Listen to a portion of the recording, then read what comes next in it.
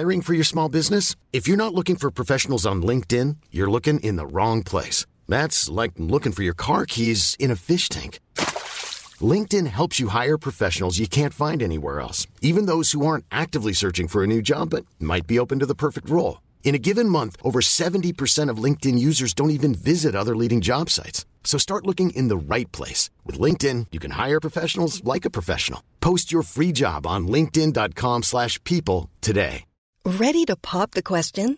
The jewelers at BlueNile.com have got sparkle down to a science with beautiful lab-grown diamonds worthy of your most brilliant moments. Their lab-grown diamonds are independently graded and guaranteed identical to natural diamonds, and they're ready to ship to your door. Go to BlueNile.com and use promo code LISTEN to get $50 off your purchase of $500 or more. That's code LISTEN at BlueNile.com for $50 off. BlueNile.com, code LISTEN.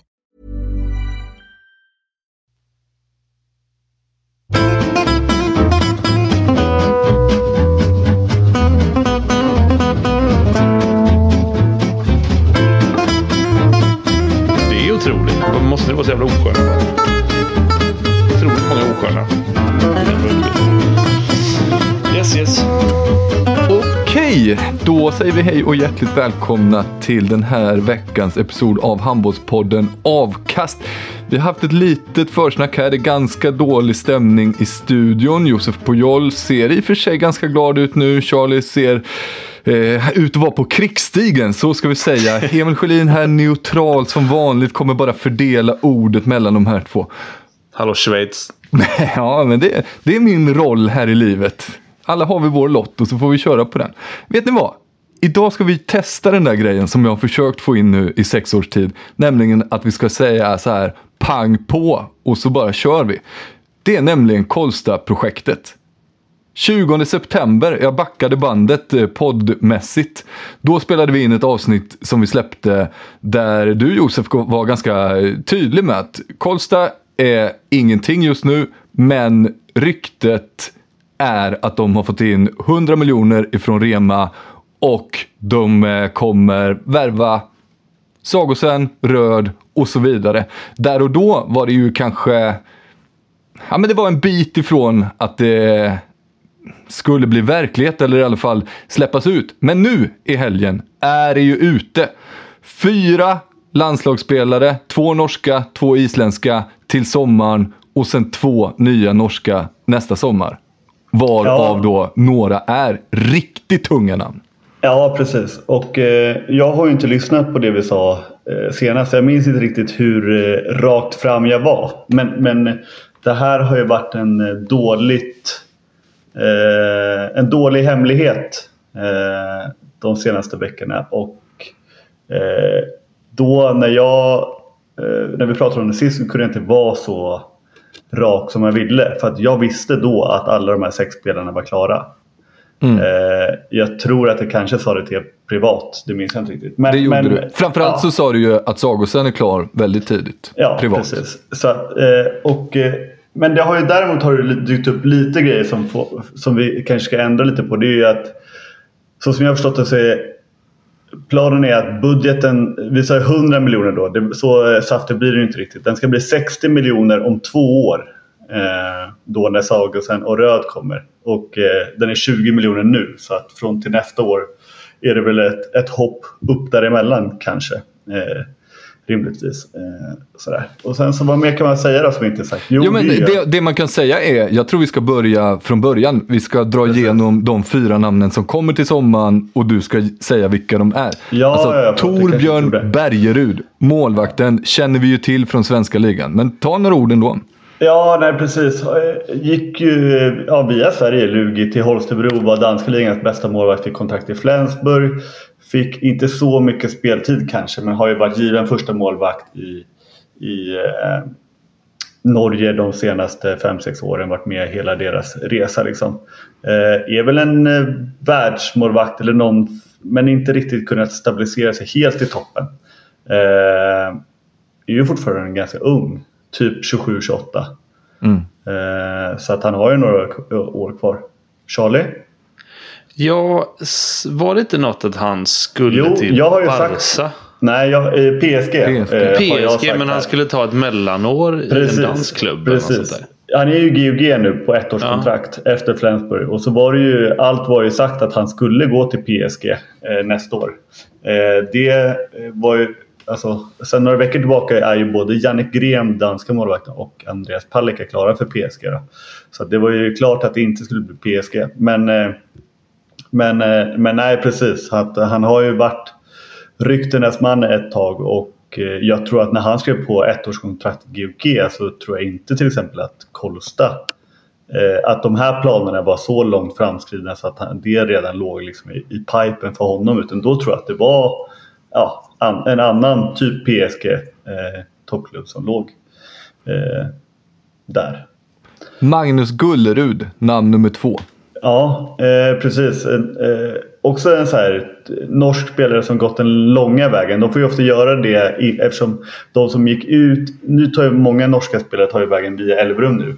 Magnus Gullerud är från Elverum. Alltså typ born and raised.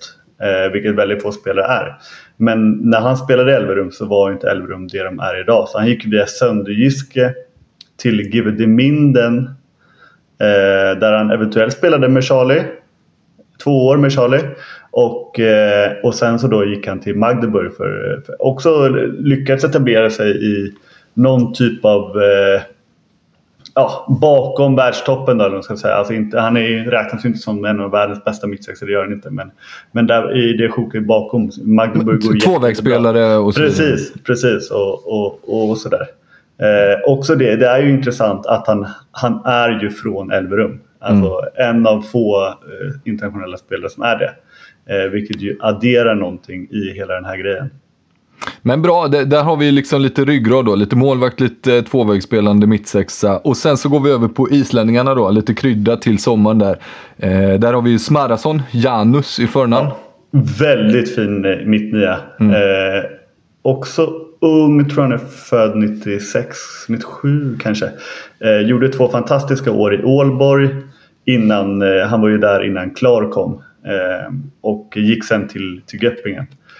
Det är en riktigt bra värvning. Eftersom det kanske vi kommer till, men de har ju också värvat Sigvaldi Gudjonsen. Annan isländsk högerkant då från Vivi Kelse. Var lagkapten i Elverum. Adderade ju också någonting där innan han gick till Kelse. Har väl inte riktigt fått det lyftet i Kelse med stark konkurrens och liksom får inte riktigt det utrymmet för att synas så som man gjorde i Elverum, även om man verkligen gör det bra. Och det som är intressant är att de här 4 spelarna kommer ju redan till nästa säsong. Och det är ju att de med de här 4 spelarna satsar på att vinna ligan. För att sen då året efter, när Sagosen och Röd kommer vara med i Champions League. Och det är det som är att med den truppen de har idag, som ligger i ingenmansland i norska ligan, och de här 4 spelarna, så tror jag inte att de vinner ligan. Lite beroende på såklart vad Elverum värvar in i sommar, för som de kommer ju tappa väldigt många spelare.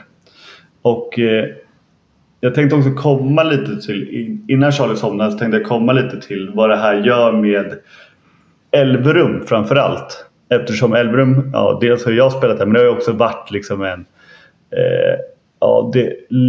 vad ska man säga, man trodde det Kristianstad var för några år sedan i svensk handboll.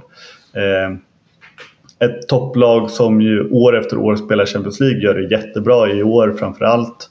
Men hela tiden utvecklas. Och det de ju har lyckats med, som IFK Kristianstad gjorde förut, var ju de här värvningarna på spelare som behövde ta ett mellansteg för att sen komma vidare. Kunde locka med Champions League-spel och relativt bra löner liksom. Och vad var det som fick spelare som Josef Pjoll, Niklas Fingren, Kristoffer Hedberg och Erik Johansson med flera att välja Elverum? Jo, det var ju att de kunde erbjuda Champions League-spel. Kommer de kunna göra det nu? Nej, det kommer inte kunna vara en garanti som det har varit då tidigare. Och det är det som är att även om Elverum kommer...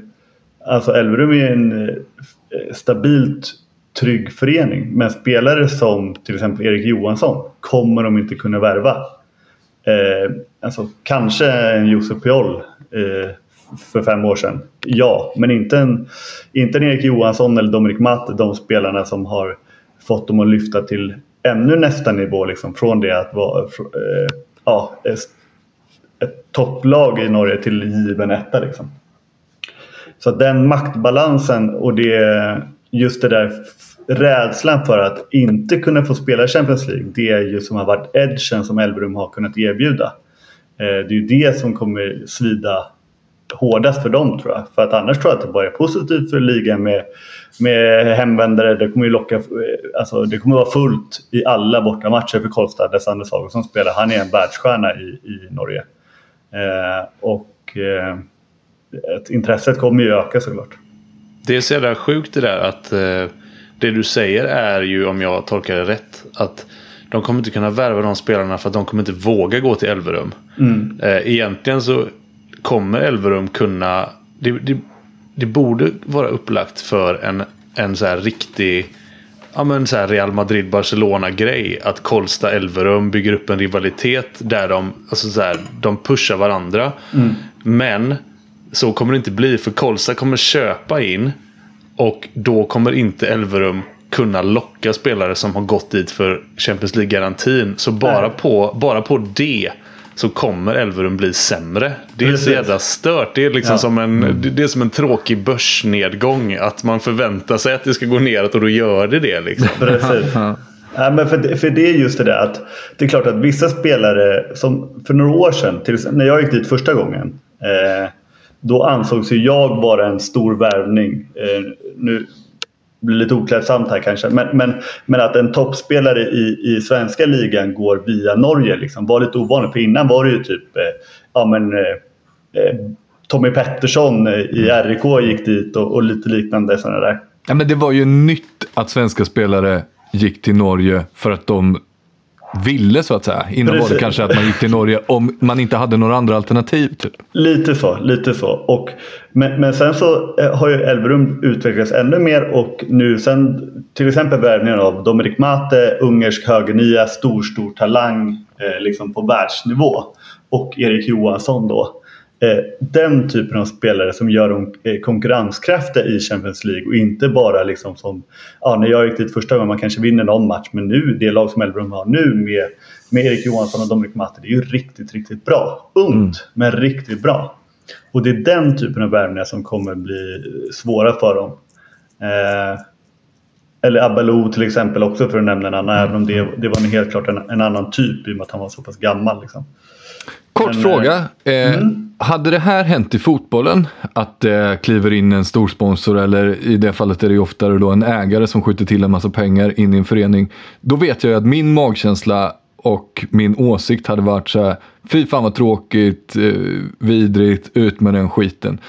Men nu när det händer i handboll och i norska ligan, då är min magkänsla bara så här: fan vad kul att det händer något med ett projekt i Norge. Och Kolstad verkar ju vara en riktig förening, så att säga. Det är ingen så här toppklubb i Norge på det sättet kanske, men de har ett stabilt högt publiksnitt och så här. Det är ingen hittepåförening på det sättet.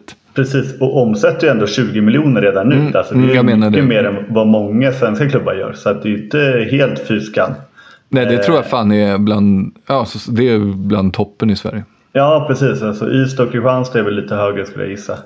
Precis, och Sävehof också, även om där är budgetarna så svåra att avgöra hur mycket som är dam och herr och så, de jobbar. Ja, precis. Men så förlåt Charlie. Hade inte du en utläggning, Emil Sjölin, om varför IFK Kristianstad inte är ett roligt projekt i Sverige, när de höll på att bygga sin sån här vi ska bli bäst i Norden och grej, att det är just det här företagsbiten, men du sa ju det själv, det är kul att det händer i Norge. Jag vet, hade det hänt i Sverige, hade det varit så här, men ICA går in i, inte vet jag då, random lag i, skulle vara Hallby då kanske, RIK, ICA var ju inne i RIK, ICA-pengarna var ju, när de försvann kan jag säga, det var en del av början på slutet för RIKs. Det hade jag inte tyckt var lika kul. Det är lite enklare att förhålla sig till när det är på en armlängds avstånd så.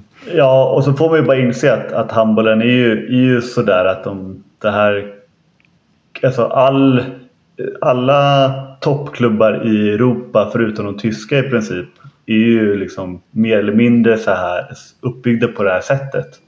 Sen är det här ett så skruvat projekt. Alltså det är så vansinniga grejer. Alltså men det är så coolt att det är Sagosen, Röd, Bergerud liksom det. Ja.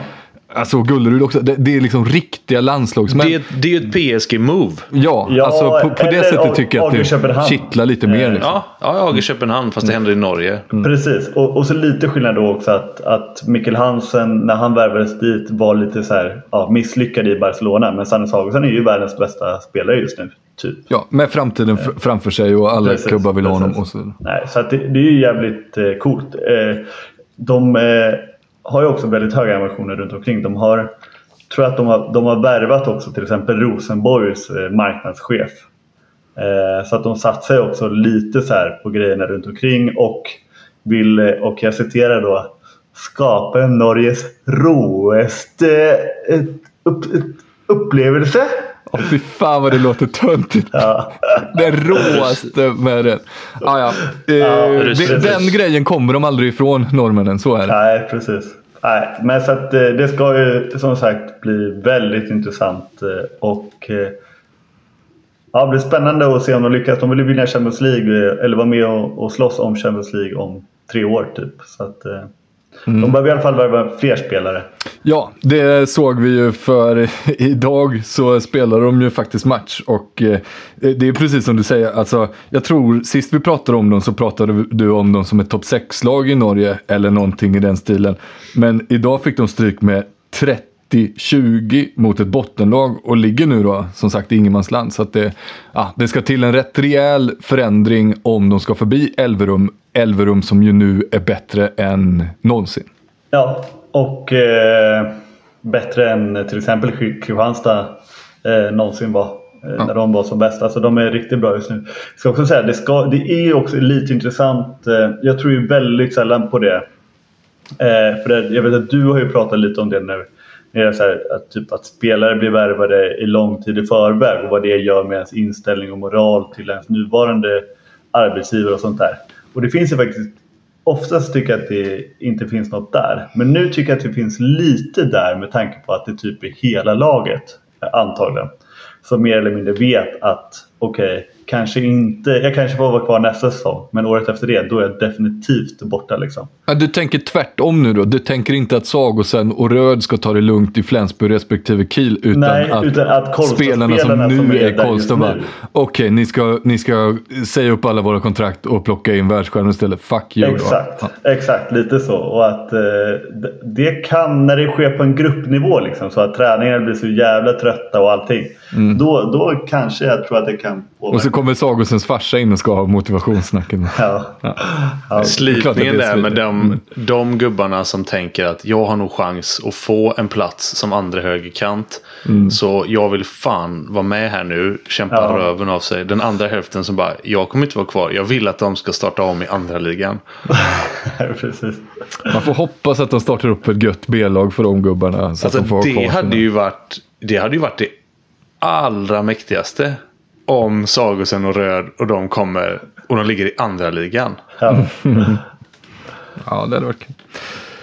Okej, det har ju hänt mer grejer i handbollsvärlden. Det har ju exempelvis spelats lite handboll. Jag vet inte vad vi ska slå ner våra pålar där från den här veckan. Kan inte jag få slå ner en påle? Slå ner vilka jävla pålar du vill. Ja, men så här. Jag tog fasta på en kommentar som någon av er skrev så här att men vi kanske pratar lite väl mycket Hallby eller Bayern i den här podden, att det blir lätt så. Men jag tror inte att vi gör det ändå. För att när vi pratar Hallby så är det ofta befogat. Det är när de har gjort något jäkligt bra eller de har imponerat, och det var ganska länge sedan. Och Bayern har vi faktiskt pratat väldigt lite om. Alltså jag är lite så här imponerad över att du har lyckats hålla din mun stängd så länge med tanke på hur bra det har gått för Bayern, Josef. Och hur oskön Bayern är. Ja, exakt. Så det liksom förvånar mig väldigt vecka ut och vecka in att du inte liksom drar en lans. Men så därför tänkte jag, med anledning av att era lag som det ju är då, har mötts i veckan. Och jag kände att jag har sett förhållandevis lite av båda. För att det blir lätt så att av en händelse så följer man vissa lag mer. Det kan vara att jag har kommenterat ett lag 3 gånger i den här säsongen. Eller att den kvällen när jag har möjlighet att titta på en match så är det just IF mot något annat lag. Liksom. Och så här långt in i säsongen så tänkte jag att ni kanske kunde redogöra, egentligen inte kanske matchen, men mer så här, vad är det som gör att Hallby började så bra den här säsongen och såg ut att de skulle spela seriefinal mot Sävehof 4 matcher in. Och efter det så har det har gått skitdåligt och de släpper in så ofantligt mycket mål. Försvaret går inte att lita på.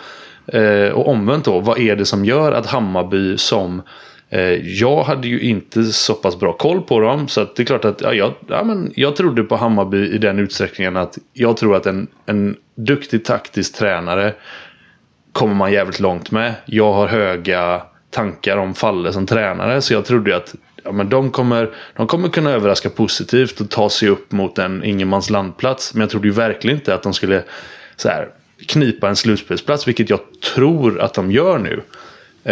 Men vad är det då i deras spel? För du har ju sett dem mer än någon annan, Purjo, som gör att de vinner match efter match, tar poäng match efter match, trots att de vinner inte ens målvaktsmatchen som brukar vara en sån här klassiker.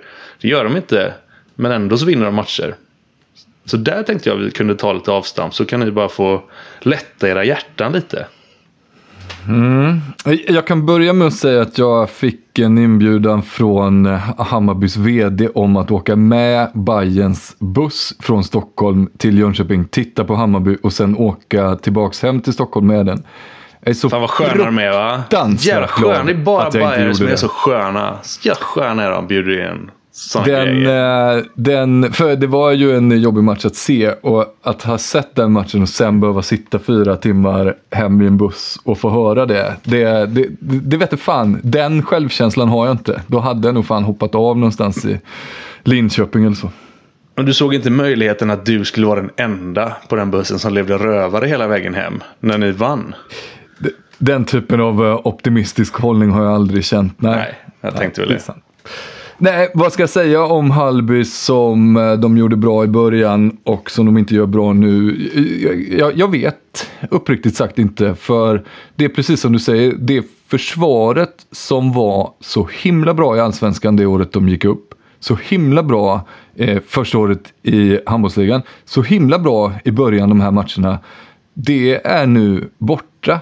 Och det tror jag inte, att om man inte är typ på träningsplan och ser vad de har liksom börjat göra annorlunda i träningsmässigt och så är det svårt att säga det, för rent liksom taktiskt så förstår jag inte vad de skulle ha ändrat där jämfört med tidigare, som gör att det går ifrån att vara ramstarkt och släppa in liksom strax över 20 mål till nu liksom 35 mot Hammarby. Och mycket ska man säga om Hammarby, men det är inte liksom den typen av flärdfulla anfall de brukar ställa upp. Så vad det är där, det vet jag inte. Och dessutom, det som Hallby har tappat inför säsongen, det var ju mycket så här, de har tappat Hugosson som var den bästa målskytten, de har tappat Tumba som också är målskytt. Men bakåt, det är ungefär samma gubbar som tidigare. Så där ser jag inte heller riktigt vad grejen är. Utan det jag kan tänka mig, att om jag ska ge en liksom förklaringsmodell till varför man helt plötsligt tappar det och faller igenom matcher, det är att Olle Eks psyke, vinnarskalle, ledaregenskaper, den grejen har ju förändrats. Han var ju en spelare som går i bräschen när det står och väger. Kanske saknar man det. Det är typ min bästa förklaring, tror jag. För de börjar ändå bra. Alltså så här, 2 starka bortasegrar mot Ystad IF och Lugi. Ja, men i medvind så behövs inte den typen av egenskaper lika noggrant. Jag undrar då lite om... han heter Marcus Mårtensson, va? Inte något annat. Martin Mårtensson. Martin Mårtensson. Han var ju inte med nu mot Hammarby i alla fall. Han har ju mycket bakåt att göra. Har han saknats länge? Nej, det har han inte. Han saknades ju i och för sig någon match till, men det var ju för att han har tagit 2 röda i rad. Och de matcherna när han har tagit röda har han ju saknat såklart också. Men jag vet inte varför han inte spelar den här matchen. Han var ju med i hallen och på bänken och så jag vet inte. Nej. Jag ska inte ge mig på att prata Hammarby egentligen. Nej, det är tanken är att du ska prata lite Hammarby. Varför vill precis, de? Är det bara 7-6-spelet eller? Nej, inte alls. Men däremot är det ju så som jag ser på det. Och jag tittar ju extremt mycket handboll. Det gör jag ju faktiskt. Och jag tittar ju extremt mycket handbollsligan. Men jag tror att inget lag, det är några lag, men Hammarby är ett av få lag som har en så tydlig spelidé och tanke med vad det är de vill. Liksom. Jag tycker att väldigt många andra lag spelar ju typ som alla andra och bara fortsätter göra det liksom, utan någon egen tanke eller filosofi. Hammarby har en väldigt tydlig tanke och struktur, och det tror jag att då är det väldigt enkelt att vara spelare, för det är tydliga ramar och du ska hålla dig innanför det. Sen såklart har det ju varit lite spets också i form av Martin såklart, Dolk, som ju är en av ligans bästa spelare, och det var väl inte helt säker på att han skulle vara innan, med tanke på 2 år i Allsvenskan och sådär. Och mycket skador och bla bla bla. Men också så har ju Davidsson också varit väldigt duktig. Och det visste man inte riktigt heller, i och med att så bra har han inte varit i elitserien innan. Utan han var ju jätteduktig i Allsvenskan, men det är ändå ett steg upp. Samtidigt som ju faktiskt målvakterna, det var ju lite frågetecken när vi gick igenom alla lag inför året. Men så har målvakterna varit duktiga, och det är ihop med ett jobbigt försvarsspel som väldigt många lag har väldigt, väldigt svårt för att det är utgrupperat och att det är ett typ av försvarsspel som svenska spelare är ganska dåliga på, och jag tycker att motståndartränare är väldigt dåliga på att analysera det också.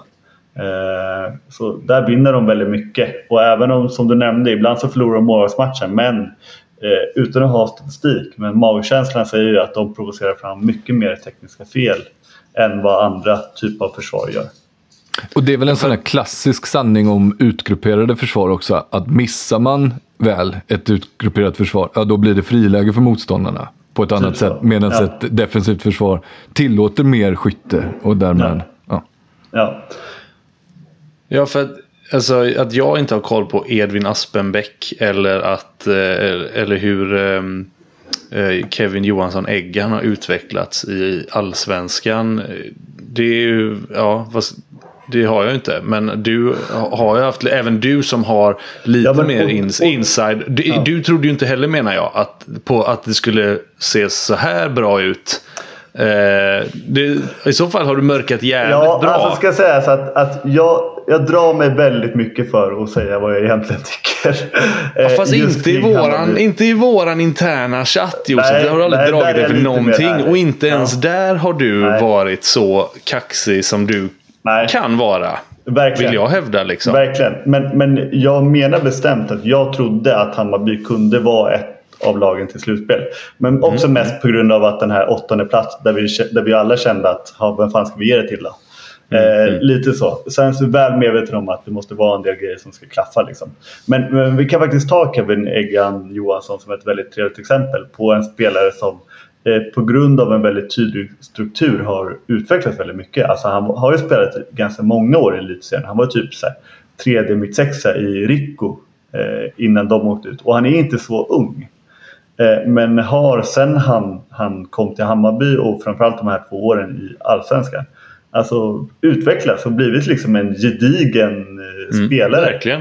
Ja, det är inte alls samma spelare som jag kommenterade den sista säsongen när de åkte ut där. Precis. Alltså, du kunde ju kvitta ha honom på plan nästan. Ja, man älskar en late bloomer också. Ja, men precis. Det är ju, han är ju en pjäs nu. Ja, och jag tror att om man slänger in honom i inte vet jag, Dunkirk där tränaren säger ja men gör lite vad ni vill gubbar så löser det sig.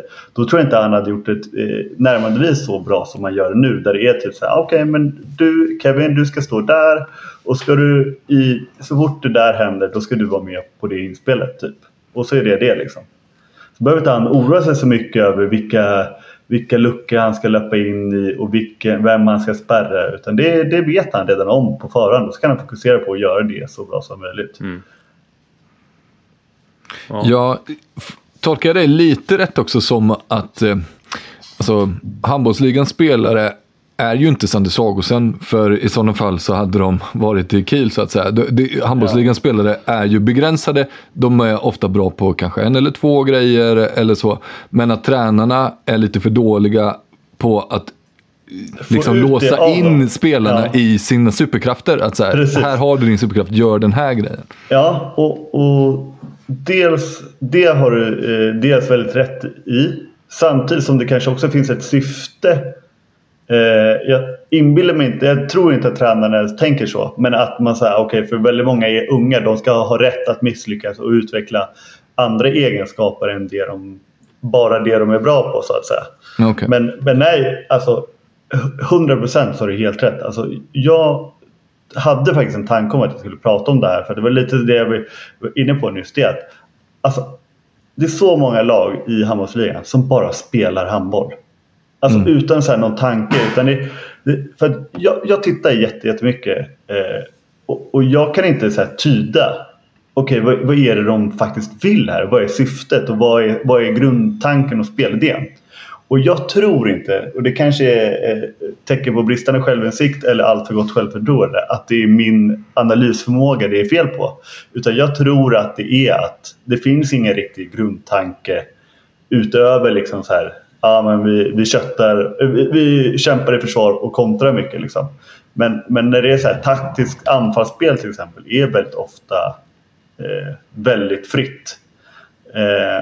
Och det är inte bra, tror jag.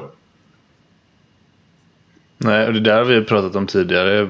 Jag får kraftiga flashbacks till det. Så här, hur mycket man ska tänka så, ge det individuella utrymmet för utveckling och styrning från coachhåll till, och om det ena hämmar det andra eller om de båda måste existera i balans där på något sätt, vilket jag tror. Jag är inte för det här att bara släppa lös det heller. Jag tror att med tydliga ramar, för att fortsätta på Johansson-Eggan-caset då, så tror jag att med tydliga ramar så kommer han förstå varför han har blivit given dem.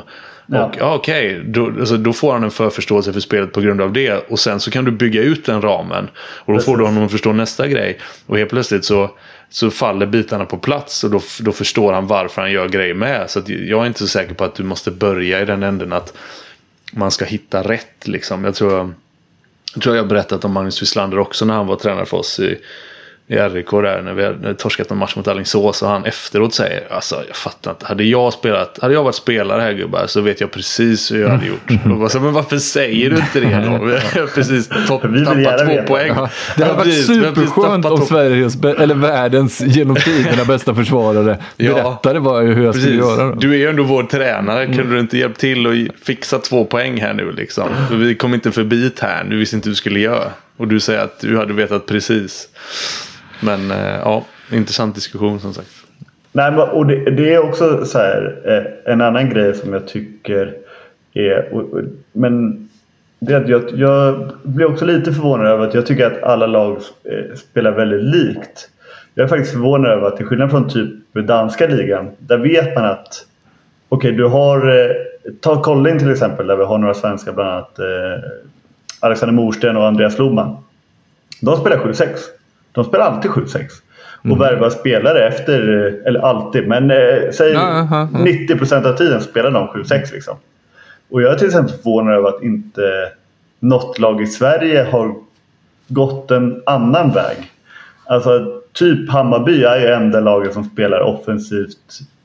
Och Sävehof också. Men som liksom har som grund att spela offensivt.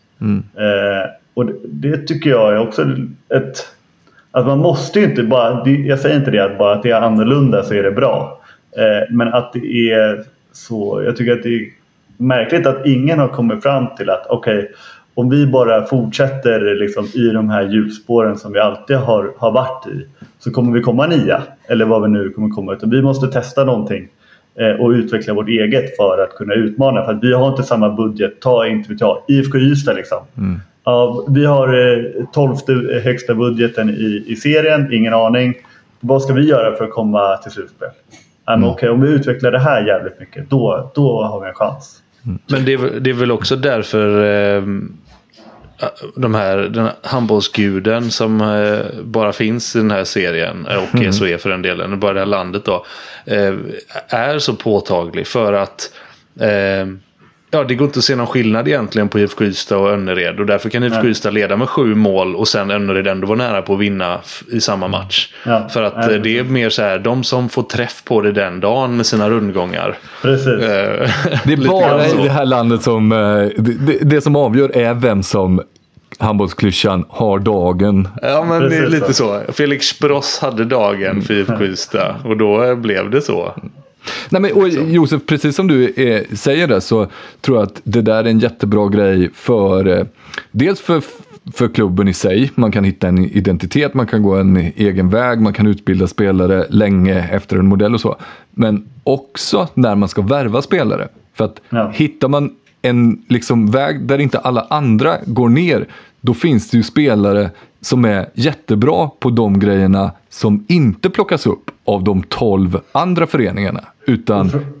Exakt, och framförallt i en liga som handbollsligan som inte kan liksom titta överallt och plocka alla spelare, alltså alla Bundesliga typ liksom. Utan när man kanske måste vara lite mer specifik i vilken typ av spelare är det vi vill ha. Och nu brukar inte jag framhäva honom som något, alltså som något, men ta IFK Kristianstad anno 2012 eller vad det nu var. De bara vad ska vi ta? Vi värvar hjärndöda idioter. Och så liksom gjorde de det. Och så värvade de gubbar som bara danskar som slogs typ. Och även om det var en märklig väg, så var det ändå så här, men det var ett tydligt liksom så här kriterium för den här typen av handboll vill vi spela liksom. Tror du att det var det de kom fram till på mötet? Ändå idioter. Ja, kanske inte med dem. Man ser framför sig den whiteboarden när de spånar upp lite så här. Ja, vad fan, vi ringer väl in det här då, så kör vi på det. Ja. Okej. Och sen bytte de då. Alingsås måste väga in där. De känns verkligen som att de värvar ju Alingsås spelare. Ja, håller med. Alltså det är ofta de träffar rätt. Där man tänker, det tror fan att Oskar Bergendahl går dit liksom. En sån jävla Alingsås-gubbe kommer det bli. Och så, de är tydliga.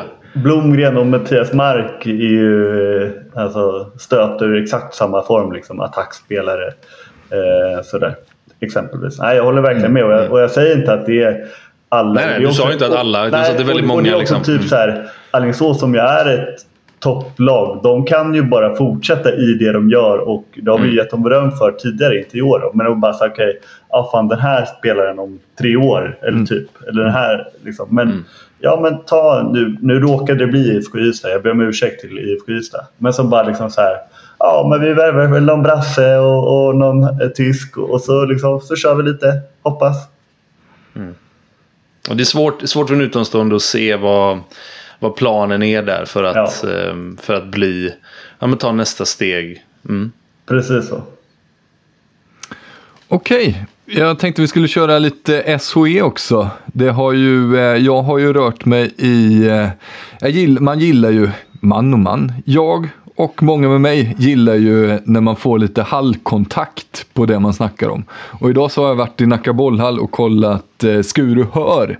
Det vill säga reprisen på finalen då.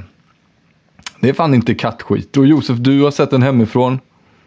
Ja, det var lite långt till hallen, men precis. Jag kollade, jag trodde faktiskt att jag skulle få se Charlie där. Jag trodde inte att Jenny körde SHE, men det har han börjat med sen. Eller det var bara för när man var spelare, eller? Ja, precis. Ja. Precis så är det. Ja, okej. Nej, precis. Nej, men jag var väldigt nyfiken. Jag kollar inte så mycket SHL, men just kring att hur maktförhållanden, om det har slagit över ännu mer till Skuru nu när som vi har pratat lite om, har tappat några spelare, lite skador och sådär. Och hur dåliga är de, så att säga.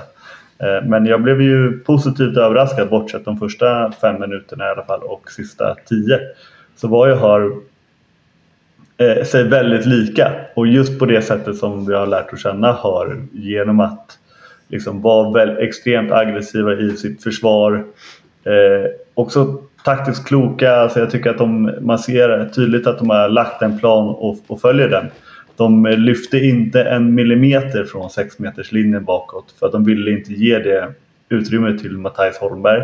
Ja, det var otroligt att se, för jag satt precis i det hörnet. Du satt i linje också med 6-meterslinjen. Jag satt i linje med 6-meterslinjen, ja. Och jag såg inte en enda hörspelare i första halvlek sätta en fot utanför. Nej, och de ville ju att Skuru skulle skjuta utifrån, och det hade ju Bergdahl ganska bra kontroll på. Ja. När de väl fick till det Skuru gjorde mål på i första halvlek var ju kontringar i princip, känns det som. Ja. Samtidigt som de ju släppte väldigt tydliga kantlägen på Klara Pettersson Bergsten, och fick ju verkligen utdelning på det. Riktigt imponerande också dock av en så ung spelare och orutinerad spelare att lyckas vända det till andra halvlek. För hon tuggade upp den där avslutningsprocenten. Ska bara stoppa här och köra kronologin då, alltså för lyssnarnas skull, att säga att i halvtid så ledde Hör med 5 mål. Och då hade Pettersson Bergsten missat en hel del. Ja, jag tror hon hade typ så här 0 på 4.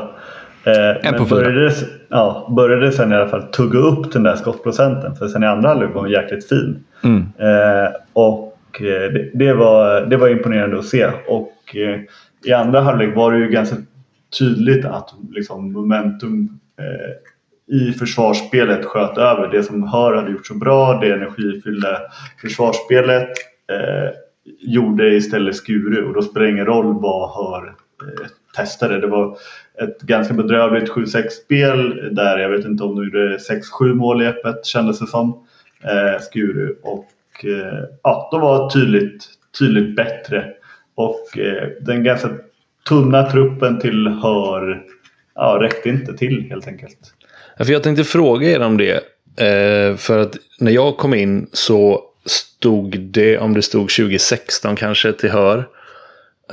Och på den 10 minuten som följde så vände ju Skuru, och precis som du säger, det du beskriver nu, de kastar bort om de gör 4 eller 5 i öppen kassa och ytterligare några kontringsmål sådär.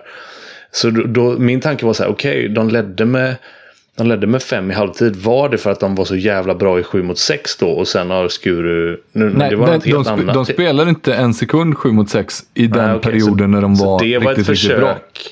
Okej, så det var ett försök att de inte kom åt i sitt anfall i andra liksom. Ja, precis. Men det var ju helt backfire på det, alltså det blev ju precis motsatt effekt. Och jag vet inte, det är väl svårt som tränare där att man slänger in en ny giv och man vill ändra någonting tidigt och så här, och sen så får man inte effekt på det. När ska man byta bort det då? Men han höll ju i det.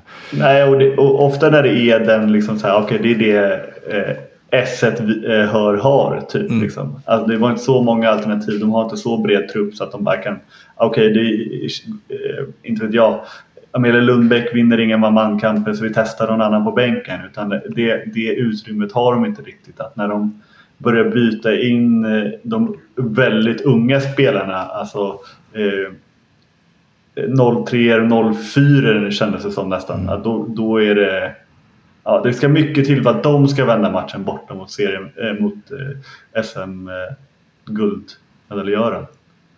Jag måste säga att under de åren som jag har kommenterat SHE här så har Hör och Ola Månsson haft den allra tydligaste prägen på att träna eller liksom spela 7-6.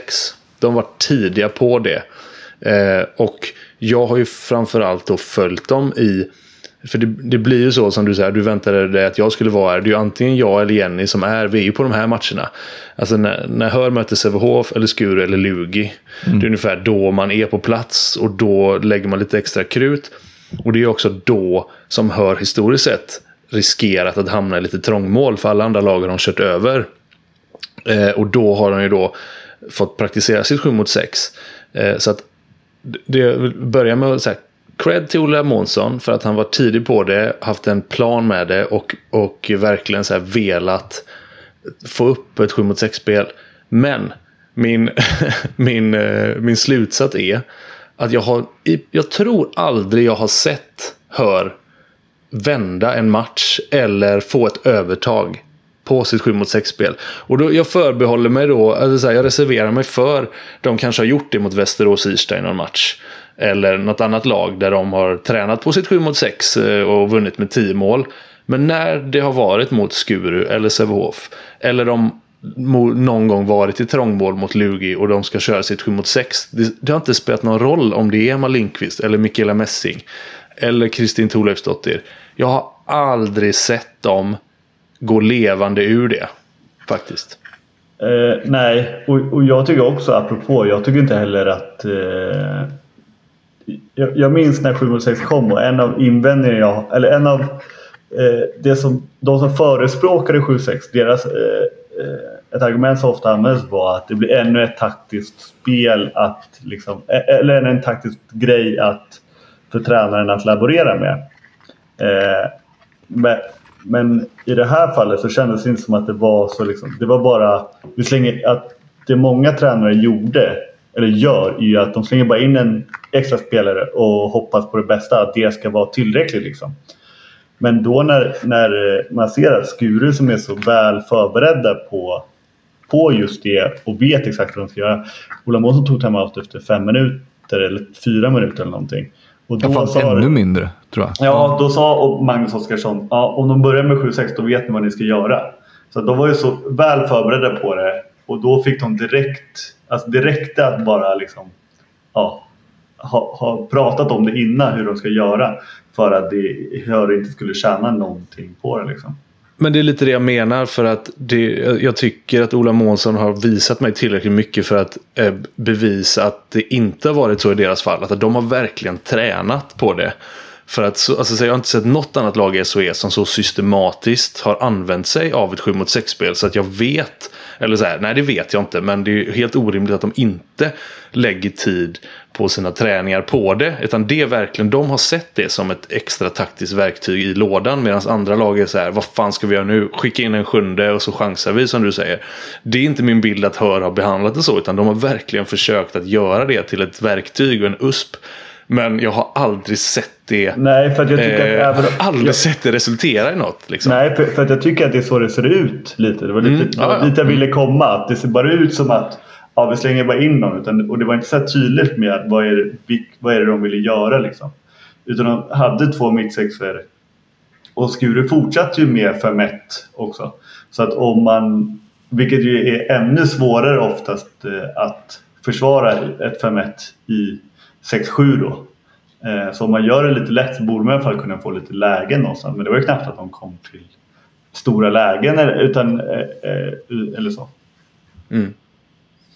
Nej, verkligen. Jag ska också passa på att be om ursäkt till alla i hallen, och jag har lovat nu att bannlysa Malmö-matcher hemma på tvn, för det verkar som att min dotter har snappat upp Jörgen Rasmussens jävla ramsa, jobba, och så körde hon den konsekvent från läktarplats. Det måste ha varit horribelt för alla runt omkring henne, men jag hade inte hjärta att stoppa henne där och då, men jag lovar att... Men hon har fått spö när ni kommer hem. Det är ju annars bättre än den Skurus klassiska Skuru-ramsa, den kämpa upp på tå och upp med händerna som de brukar köra faktiskt. Den är riktigt vid. Den har du koll på, Purjo. Ja. Jag kanske ska värva in min dotter där som hejaklacksledare. Yes, det om det. Nu tittar jag ner i mina manuspapper här och ser den fina anteckningen röda kort. Det var ju egentligen förra veckans punkt, men vi har ju inte fått anledning liksom att stryka den. Det har ju pangats på några nya röda och sådär, så att det är väl lika bra att köra. Charlie, du har varit ute och eldat i tv-avkast om det fula spelet. Vill du ta vid och köra en liten recap på det? Ja, gör det, för att jag har inte sett det och jag vill gärna diskutera emot. Jag håller inte med dig. Du håller inte med mig. Du vet inte, du har inte sett det. Jag har inte sett det, men jag håller inte med dig. Nej, men jag förstår på Emil Sjölins rubriksättning här att jag inte håller med dig. Men fortsätt, eller börja. Det kan jag. Ja, jag kan ju redogöra för det då. Vi tog upp, för er som inte har kollat på tv-avkast då, så tar vi upp lite snackisar från den gångna månaden. Och en av sån är ju att det är rekordmånga röda kort i handbollsligan. Efter 7 omgångar tror jag det var, så var det 16 direkta röda kort som hade delats ut. Och nu är det väl uppe i, om det är 20 kanske, något sånt där. Jag höftar en siffra här, men jag vet att det har åtminstone byggs på 2-3 stycken. Och så snackisen är väl egentligen vad det beror på. Och då om man ställer sig frågor kring vad det beror på. Om det kan vara så att det är att domarna har fått några nya direktiv, att man ska vara hårdare på slag i ansiktet eller knuffar i vissa situationer och sådär. Det är ju en av frågorna som ställs, och det om mitt eldande är väl egentligen att jag tog ställning för att jag och Jenny Linell tog väl ställning för att jag tror inte det har med domarnas direktiv att göra, för att då hade man kanske sett det i SOE också då. Om det har varit det här ska gälla, då hade det varit fler röda kort där. Men också att om du går igenom var och ett av de här röda korten som har varit, så kan du max hitta liksom 3 eller 4 som du kan ifrågasätta, tycker jag. Resten är, det tror fan att han ska ha rött kort. Så att det är inte så där, det handlar om att spelarna, sen vad det beror på då är det ju en cocktail av grejer som också... Får jag bara flika in att jag har snackat med min go-to-guy Mirza Kurtagic här och frågat om... toppdomaren svenska som alla känner till. Frågat om domarna har några nya direktiv och att om det kan bero på det. Och han bekräftade din inställning där. Det är inget annat. Det är inga nya direktiv, det är inte det som har gjort det. Nej, och då så är det egentligen det, och det här kan vi också liksom det måste vi ju plussa igen då för vår kollega, eller vad man ska kalla det, Johan Flink, som redan har liksom gjort en artikel där han också har grävt i det här och tillfrågat the usual suspects, höll jag på att säga, men Micke Franzén och Jesper Larsson och så här.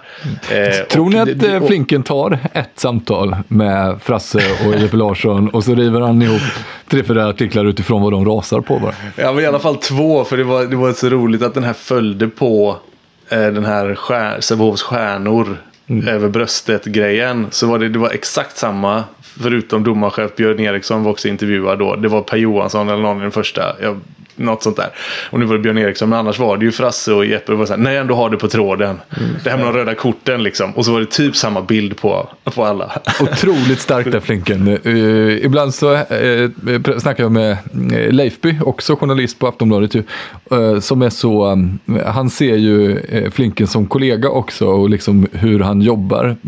Och han säger det, han är otrolig på att komma ur ett rum med artiklar, nya vinklar. Han är liksom världsklass på det. Och här har vi ju ett exempel på det. Ja. Nej, men det jag ska säga om den artikeln då, nu när vi har skojat lite om honom sådär, så är det ju ändå att jag tycker den sammanfattar jävligt bra. För att det var Frasse hade en ingångsvinkel att jag har en försvarschef som är 20 år gammal, han liksom så här, han vet inte hur han ska bete sig, ungefär var andemeningen. Någon annan kom liksom att det är snabbare anfallsspel, försvaret hänger inte med, och så är det lite sämre fysik för det är yngre spelare, så de anfallsspelarna är lite sämre på att ta smällar också, så det blir otäcka skador. Någon var inne på att Det kostar inte lika mycket att få en utvisning, för du kan ta ut målvakten och spela 6-mot-6, så då kan man kosta på sig att vara lite ful. Och så var det ytterligare en som var så här, det är liksom lite dålig respekt. Jag tycker att respekten har sjunkit lite, att man bryr sig inte om varandra så mycket, och det går ju igen på det här vi har sett, att man svinar målvakten i ansiktet i tid och otid också, så här, att man inte, jag skiter lite i det så här, jag hoppas den går in. Så att jag tyckte den artikeln sammanfattade det komplexa i att försöka hitta svaret på varför det är 18 röda kort eller något sånt där, en tredjedel in i serien. Ja. Men nu får du gärna säga varför du inte håller med, Josef. Ja, vad bra. Det var kul att få lite underlag att vara emot också.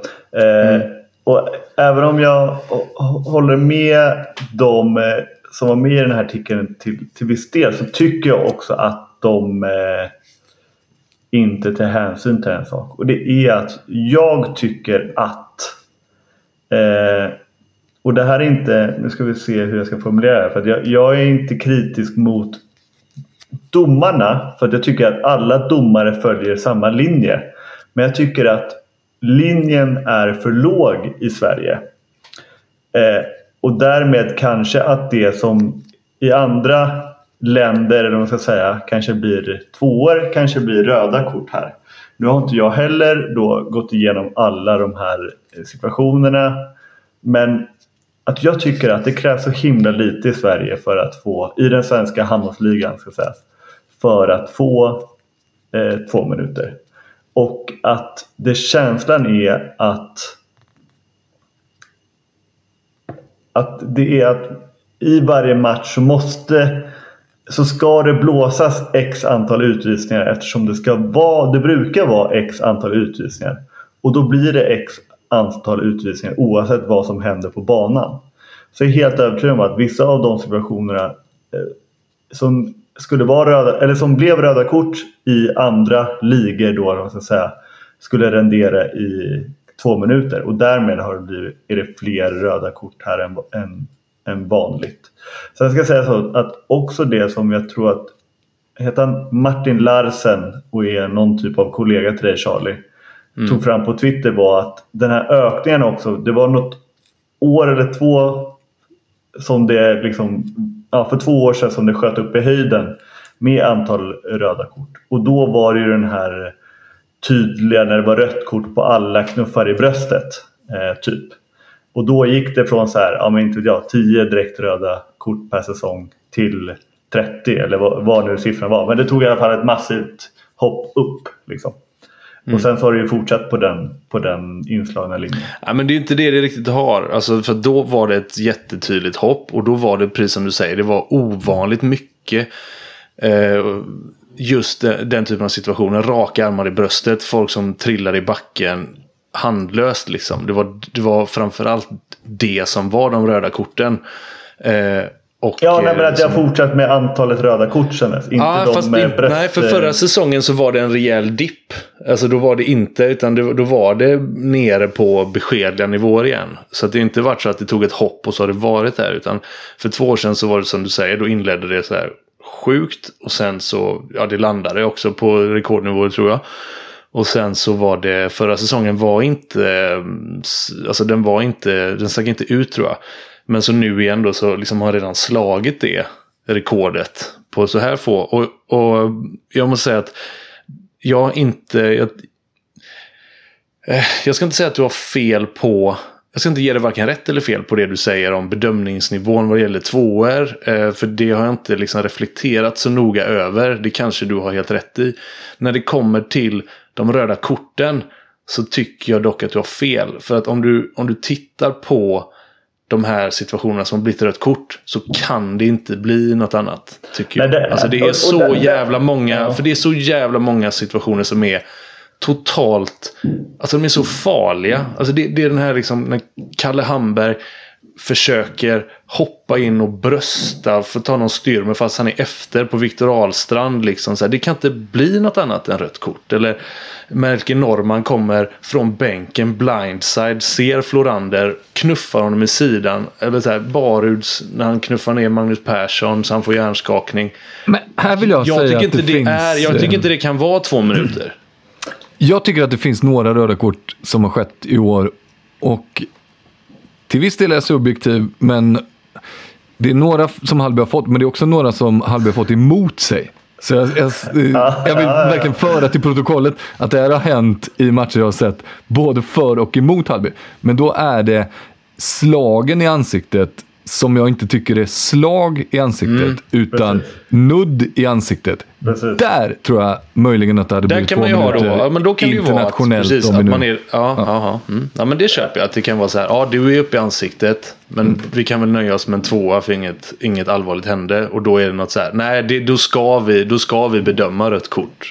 Ja, det köper Filip Lång gjorde det mot varit Hallby, och han var direkt framme, alltså man såg så här, nudd i ansiktet, han var direkt framme och sa så här, sorry, och det var en situation ute på 9 meter, det var liksom verkligen ofrivilligt, rött direkt liksom. Ja, men låt oss säga då att vi har 18 röda kort, och jag vet inte om vi har det, så säger jag att 10 av dem är, du kan liksom inte ha något annat än rött kort, det finns inte, då gör du fel, och så har du resterande 8, ja, då är det 50-50, då är det ändå så här, då är det 14 röda kort, vilket är jävligt mycket. Ja, jag håller med, principfrågan är kvar, ja. Det är jättemycket röda kort i år. Ja, och det säger jag inte heller emot. Bara låter som någon kör steppar uppe på ögonen här. Jag hoppas inte det hörs. Men att, nej, och att det är mångt och mycket, så har ju också då, om det var typ Franzén rätt, att det är ju en cocktail av många grejer.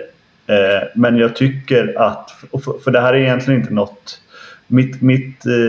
min kamp kommer egentligen inte ur röda kort härvan, utan i 2 minuters härvan. Ja. Som jag tycker, men de har också gått upp, liksom. Kan jag föra till protokollet då. De har också ökat. Ja, för att jag tycker att typ 3 av 4 2 minuter är inte 2 minuter när jag tittar på en handbollsmatch. Och det är oavsett om det är Hammarby eller Hallby som spelar. Nej.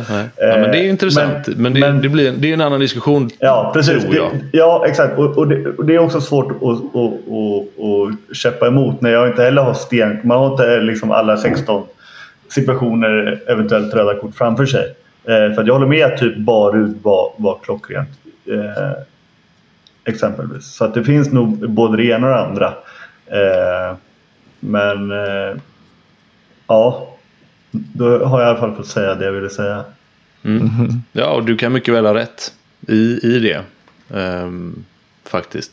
Men det blir också att i och med att vi gör det här avstampet en gång i månaden, så då blir det att man följer det, eftersom vi alltid ska ha den här liksom, vi ska ha de fula segmenten, de snygga målen ska vi försöka få med, liksom samlar man på sig, och när man har så här, helvete vad ful den här är, men den är ändå inte fulast, alltså ibland, vissa månader så vet man att man har fått vi har ju ingen som är riktigt ful, ska vi ta när någon typ råkar skjuta sin egen medspelare i ansiktet då istället, alltså så här, men nu har det varit liksom 5 klockrena röda kort, och vi fick vaska några för så här, cut for time, så att då är det ändå, det går liksom inte att säga emot något av dem, så då är det ju något som är lite fel, och som jag tror man behöver adressera från klubbarna på något sätt också, att man måste prata om det här, för det gynnar liksom ingen i längden. Men vad tror du då? Är det att man ska utbilda försvarsspelarna bättre så att de inte är så valpiga? Eller tror du att det 2 är se till så att anfallarna inte sätter sig i massa farliga situationer? Eller är det domarnivån? Eller vad kan det vara? Alltså vad tror ni? Eller är det där att eftersom det inte är så farligt nu att få 2 år, då drar man på sig fler 2 år? Det tror jag absolut minst på, faktiskt. För jag tror inte att man har den överblicken liksom. Eller man tänker på det då? Nej, precis. Nej. Och jag menar, alltså oftast, generellt, alla 2:or, alla röda kort är ju att man kommer snett på det, så att säga. Alltså, och det är klart att det är ju skicklighet / valpighet. Det tror jag är den stora frågan. Det tror jag. Precis. Ja, men jag tror också det. Att den kommer där. Skicklighet / valpighet. Men hur man ska få bukt med det är ju en annan femma. Men man måste kanske prata om att det är viktigt. Man kanske inte varje gång någon får ett rött kort, kanske man inte kan ge honom en klapp på axeln heller. Och säga, det är bra. Ja, men ja, jag vet alltså, jag fattar den med. Jag fattar för att man är ett lag och allt den här. Men om man... Nej, men jag vet inte hur stort problem jag tycker att det är egentligen. Så länge det inte är alltså att något lag blir så där vidrigt farligt för andra lag, så vet jag inte om jag tycker att det är ett stort problem. Däremot kan jag ju köpa typ Alingsås. Det borde ju verkligen ligga i deras intresse att inte få sina spelare avstängda när hälften är skadade och hälften är avstängda typ. Alltså så där borde de borde ju prata om det på så sätt att liksom, vi har inte råd med det här. Inte ur ett hänseende att det är dåligt för handbollsligans liksom anseende eller vad vi nu tar för stor bild. Nu tittar jag ner i manuskorten igen här och så ser jag att där står ju den stående punkten Charlies skåpmat. Ska vi ta den eller ska vi skjuta den här veckan? Nej, vi skjuter på den. Det behövs ju inte. Nej, det känns ju helt rimligt. Den för vi över till nästa vecka egentligen då. Och så säger vi som vi brukar göra. Tack som fan till alla som har lyssnat och extra stort tack till alla nya Patrons. Fan vad gött med Patrons. Tack ska ni ha. Älskar Elias Spelman.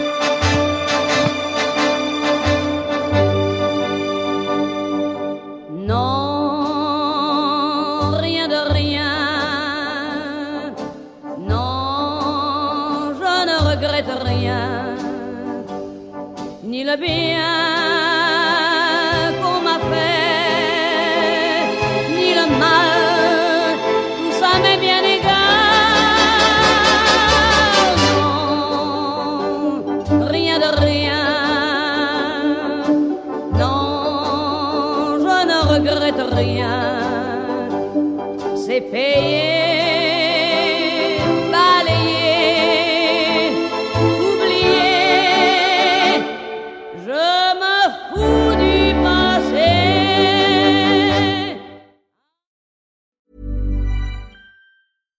When you make decisions for your company, you look for the no-brainers. And if you have a lot of mailing to do, Stamps.com is the ultimate no-brainer. It streamlines your processes to make your business more efficient, which makes you less busy. Mail checks, invoices, legal documents, and everything you need to keep your business running with Stamps.com. Seamlessly connect with every major marketplace and shopping cart. Schedule package pickups and see your cheapest and fastest shipping options from different carriers. With rates up to 89% off USPS and UPS rates. And with the Stamps.com mobile app, you can take care of mailing and shipping wherever you are. Make the same no-brainer decision as over 1 million other businesses with Stamps.com. Sign up with code PROGRAM for a 4-week trial, plus free postage and a free digital scale. No long-term commitments or contracts. That's Stamps.com. Code PROGRAM.